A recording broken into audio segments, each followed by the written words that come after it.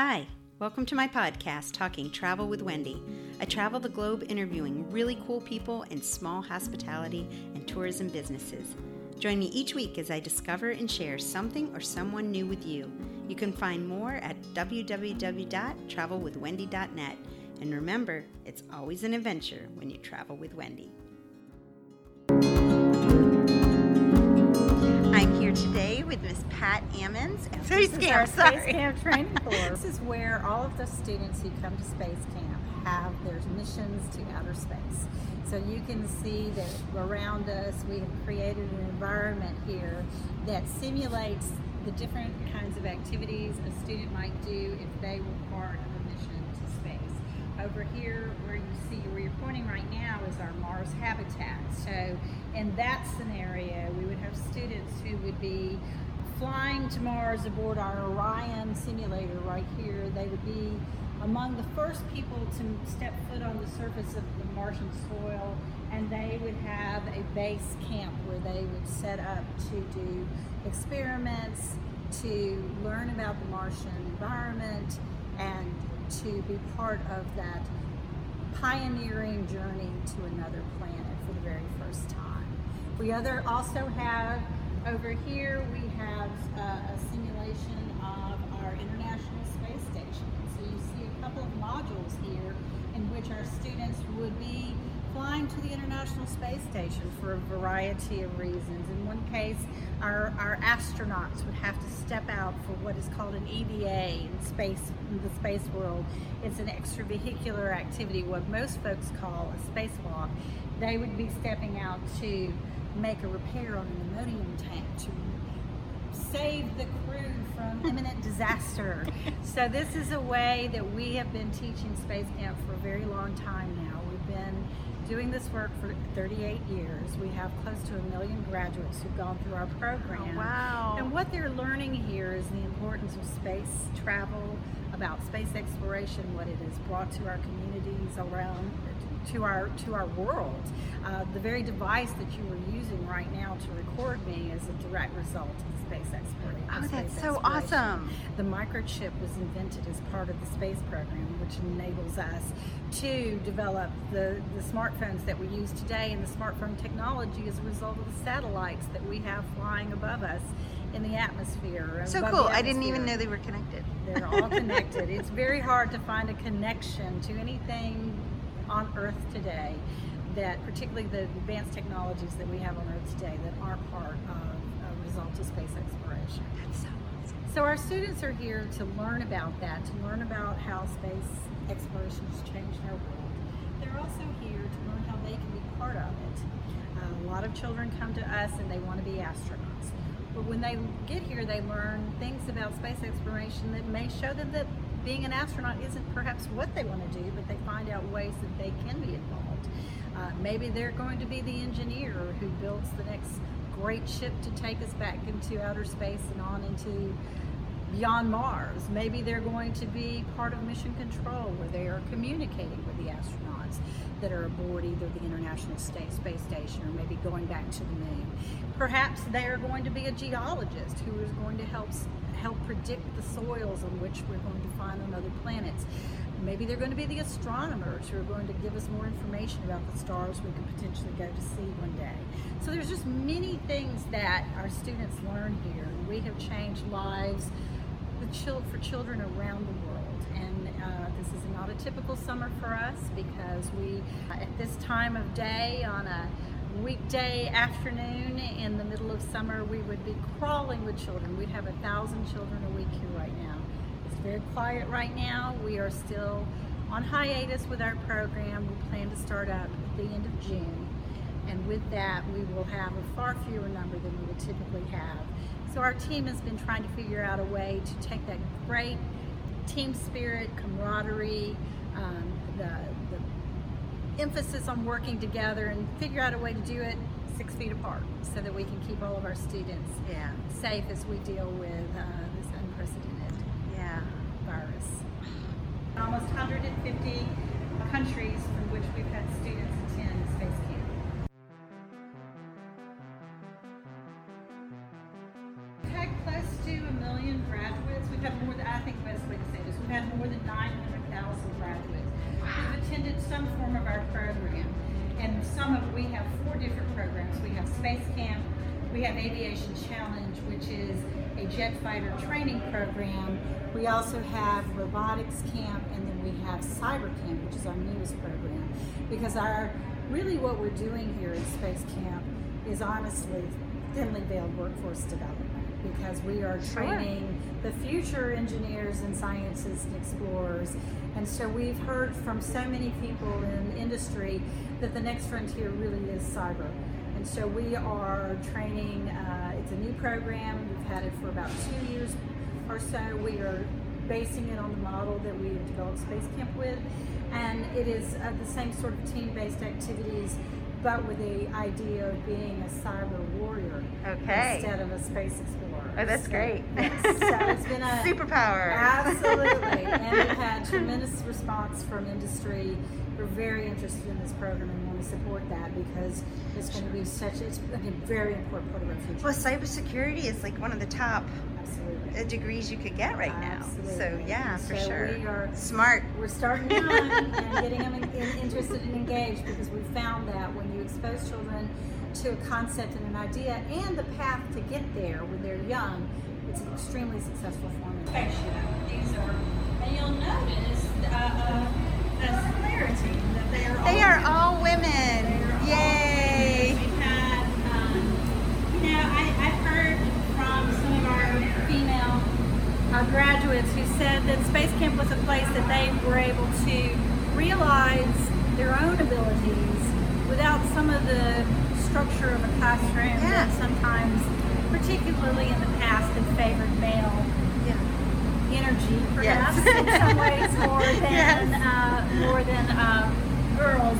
And so they have been able to really realize their dreams. Right here we have a microbiologist and a physician and a geologist and an Air Force captain and an engineer who have all gone on to become astronauts. Another thing that telling our students is that you don't major in astronaut. You major in a field that can be related to space exploration, but it is not how you don't start college and say, I'm going to be an astronaut. You find the thing that you're good at and that you're passionate about, and that can translate to becoming an astronaut. Yeah. If you're one of the very few lucky ones who get to do that. And if that's what you need to be. Yes. You're looking at Christina Cook right now. She was a 5-time Space Camp graduate. She just completed the longest duration space flight by a woman, and she also took part in the first all-female spacewalk. So she is quite the rock star astronaut. Here we are in Rocket Park. So right now, we do have some areas that are not open due to the proximity that it would place for people. Like our Kids Cosmos area here, which is our playground for our space-themed playground for younger children, is not open at the moment. That will be part of a later phased opening this summer. So we started out somewhat small as we reopened, and we're adding as we get more comfortable with the process, and also based on the state health orders, we are opening things gradually with the new guidelines. With the new guidelines, and so authentic. What you're seeing here is authentic.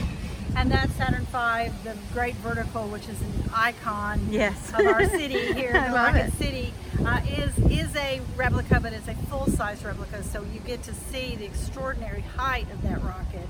And then when you go inside the Davidson Center for Space Exploration, which we'll do in a moment, you'll see the National Historic Landmark Saturn V, so you get to see it above your head in a horizontal way, but then when you, so it's just a wonderful juxtaposition to seeing it vertically. We have a new mining sluice open so that people can imagine what it might be like to be a geologist on that future planet, where they can be seeking minerals that could be perhaps used back here on Earth. That's so cool. So this is brand new. We just got this finished. It looks like when you were doing the gold rush. Yes, very similar. So bringing the future and the past together.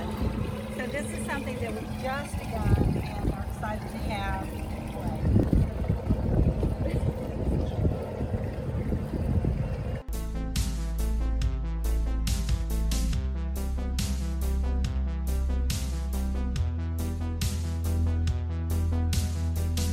Sammons took me for a walk around the campus and showed me the G-Force accelerator simulators, and these rides looked super cool. I know a few kids that really would be excited to take them, just not this kid. How long is Space Camp? Is it a week? It is a week.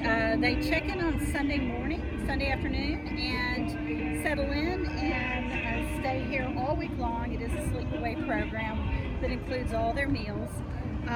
They will, all their meals, all their tuition, all their activities, and then they graduate Friday. And oftentimes we'll see them again and again throughout their childhood. We have an underwater astronaut trainer that is used in our advanced Space Camp program, and the Tom Hanks and the rest of the folks from the Apollo 13 movie did a lot of their training for that movie for the weightlessness that they experienced in our underwater astronaut training. Oh, that's so super cool. So currently our National Geographic Theater and our planetarium are not open because of the proximity issues related to the virus, but we do plan on bringing those back online as a gradual part of our three-step process of reopening. We hope to be opening our Friday night programs in our planetarium very soon. We have a state-of-the-art 8K digital laser theater in our planetarium that is absolutely stunning, and we can't wait to get that back online because it is truly an amazing experience. When was the planetarium made? When it opened originally, it was an IMAX theater, and it was a very popular IMAX theater for a very long time. But of course, IMAX technology is very difficult to come by these days. We have completely redone that theater with the help of Intuitive Research and Technology, and it is now a state-of-the-art planetarium that makes you feel like you were literally sitting in the middle of outer space. And we have an amazing planetarium staff that is developing original content for our visitors to see when they come to visit us and have that experience. That's so super cool. The German connection is one that we have a very strong connection with here, because there was the rocket team led by Wernher von Braun, of course, who moved to Huntsville in 1950, and originally as part of the Army program to build missiles for the defense of the United States, and that same technology is what transferred to space exploration. The same kind of technology that we're sending missiles were the same kind that they redeveloped into rocket technology. And he really was about education too, right? Like Very much so. Education was such a critical thing for Dr. von Braun, and also making sure that people were aware of the work that had been done here in this community. It was Dr. von Braun who petitioned the state legislature for to open this museum to begin with. He said it's important that people realize what the people of Alabama did to put man on the moon and to continue with space exploration through the propulsion office that developed the propulsion work for the suit today, which Marshall Space Flight Center, of which we are the official visitor center, is now working on the Space Launch System, which is the next big vehicle that's going to take us back to the moon and onto Mars. So it is very much part of the history of this community, and one that the German team came here and worked with American engineers and created the most powerful rocket ever made to this point to take us to the moon. And we'll see that in just a second. Okay. But I do want to show something to you as we're walking up these steps. Okay. This, I think, is really a neat part of our story here. This is this is the actual airplane that was patented in 1908 by a local inventor whose name was William Lafayette Crick. This gentleman was quite the inventor of all sorts of things, but he was caught up in the whole idea of learning to fly and how do we fly? The same, he's a contemporary of the Wright brothers. So his vehicle was quite, as you can see, influenced by bats and birds. It's not very hard to see where the influence was here. But he had an upright pilot and he had an engine. So in some ways his technology was certainly compatible, if not even more advanced than the Wright brothers. He did get this vehicle off the ground, but engineering was off just a bit. It was a little too heavy and it crashed pretty quickly after takeoff. His son, the pilot, did break his leg, but I think recovered quite nicely. So the family gave this plane to the Rocket Center, and then we've had it on display since this building opened in 2008. Oh, wow. That's pretty cool. But what I think is really interesting about this is if you look at this and you think about 1908, we were just beginning to understand the rudimentary aspects of flight. Now you keep that in mind as we round this corner and look at the National Historic Landmark Saturn V rocket. It is only 61 years later that we landed on the moon. Yeah. Now that's not very long. No. And so this is sort of the gasp-worthy moment Oh, yeah. when you walk around the corner and you see this magnificent vehicle. This is the dynamic test article. So this was the actual vehicle that they used to test these 5 F1 engines here on Marshall Space Flight Center grounds. Do you guys see the scale of this? There's a little group down below. Massive. How massive this is. It's pretty wild. And how long it goes. It's as long as the American football field. American football field. Or longer, actually, than American Wow. football field. Wow. So this vehicle was part of Rocket Center since its opening in 1970. It was outside for a very long time. Of course, that wasn't very good for it to be in the Olympics. And so there was money raised to bring it inside and build this building so that we could showcase it where it is today. Yeah, wow. But again, continuing with education and keeping things for history so that we can learn. Continue to Absolutely. learn. 61 years later, from learning how to fly to landing on the moon, what else can't we accomplish? Right. So, Yeah. so what also I think is really fascinating about our collection, we have the largest collection of American hardware, space hardware in the world. This right here is a procedure simulator that John Glenn would have used to train for his flight. So if you want to come and look inside, you can see what a tiny little tin can of a vehicle this was. Oh my And this is what he, this similar in size to what he would have launched into space for that first orbit around the Earth. We are doing time tickets this summer just so that we can maintain the number of people who are coming in at a time. You still have every opportunity to come and learn about the history of our city here, how Huntsville became the Rocket City, and how we are still involved in space exploration today. Now this is, and oftentimes you can find some of the original engineers who worked on these programs volunteering their time here. Oh, really? Sharing their stories about how they were involved in this program. So some of them live locally? Yes, How many, cool many, is many that? of them. Many. So, as a matter of fact, the last of the Germans died about 2 years ago. He was 104. The last of the original Germans died about 2 years ago. He was 104 years old. This is a fascinating exhibit over here. This is the brains of the Saturn V. And so you can see that it was a fairly simple device compared to today's technology that actually triggered each of these stages to do what was next. And a lot of things filmed here. The sound mixer for First Man, the movie that explored the story of Neil Armstrong, the first person to set foot on the moon. The sound mixer from Universal Studios came here to get a lot of the authentic sound from Apollo equipment to use in that movie. He was nominated for his 9th Academy Award for that. That is Award. awesome. Unfortunately, he did not win. Vehicle over here, which has a lot of the original Apollo switches and things in, that he used that to create the sound rather than creating something in the studio. He used authentic sound for that movie. Quite good.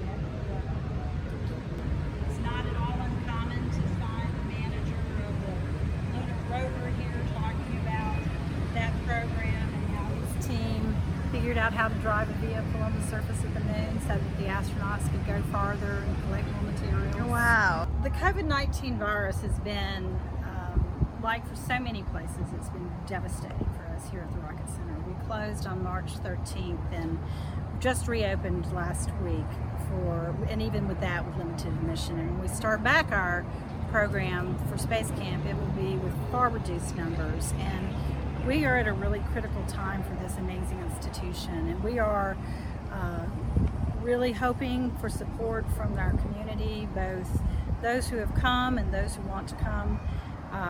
We are raising money to try to help sustain us through this difficult time and to make up for some of the enormous losses that we've had through this shutdown. So if anyone would like to help us maintain this amazing facility that has and will continue to share the amazing stories of space exploration, please visit us at rocketcenter.com and follow the link to help us with our Failure is Not an Option campaign. And that's a phrase that was used during the Apollo 13 mission when things went terribly wrong, and a team of people worked together to bring those astronauts safely back. And we are hoping that with the help of many people from around the world, that this institution will continue to be able to do the great work that we do. We're in time for the 50th anniversary of the Apollo landing. So it was erected in 1999 for the 30th anniversary. So after 20 years, it needed a little facelift. So we did that last year, and we are so proud of the way it turned out. And it's such a great representation of the work that was done here in Hudson. It's so bright and shiny. So bright and shiny. And we couldn't have done it without the support of a lot of donors from around the world. Many of our Space Camp students and families. This is our next big project, which is on hold. Painted the Saturn I and the Saturn V. We've got our historic rockets down, and they're being repainted. Our shuttle project was going to be forthcoming, but it is on hold now as well. With the financial challenges, it's not something we can tackle right now. But what you're seeing here is the only full shuttle stack in the entire world. So you have an actual external fuel tank, solid rocket boosters, and the vehicle that you see here is not one that was ever intended for flight. It was a test article for weight and that sort of thing. It was originally not even composed to look like an actual shuttle, but it was, after it went on a tour of Japan, it came back, and for that tour of Japan, it was recreated to look like a shuttle, and then it returned here, and this was installed here on this property in 1989. So you can see that space shuttle, which was of course a vehicle that was designed to fly into space, to launch into space, and then come back safely with its astronauts, which it did almost always, except for two tragic exceptions. It was an amazing vehicle that accomplished a lot. It was upon this vehicle that the components of the International Space Station were taken to space, and many other things were done over its 30-year mission. I hope you enjoyed this interview with Miss Ammons of the Space and Rocket Center, home of Space Camp, and consider being a part of this most amazing place in our history as well as Alabama history. Thanks for being a part of Travel with Wendy. I have much more content on my website, travelwithwendy.net, and you can also support this channel by becoming a Patreon patron. The links are below. Remember, it's always an adventure when you travel with Wendy.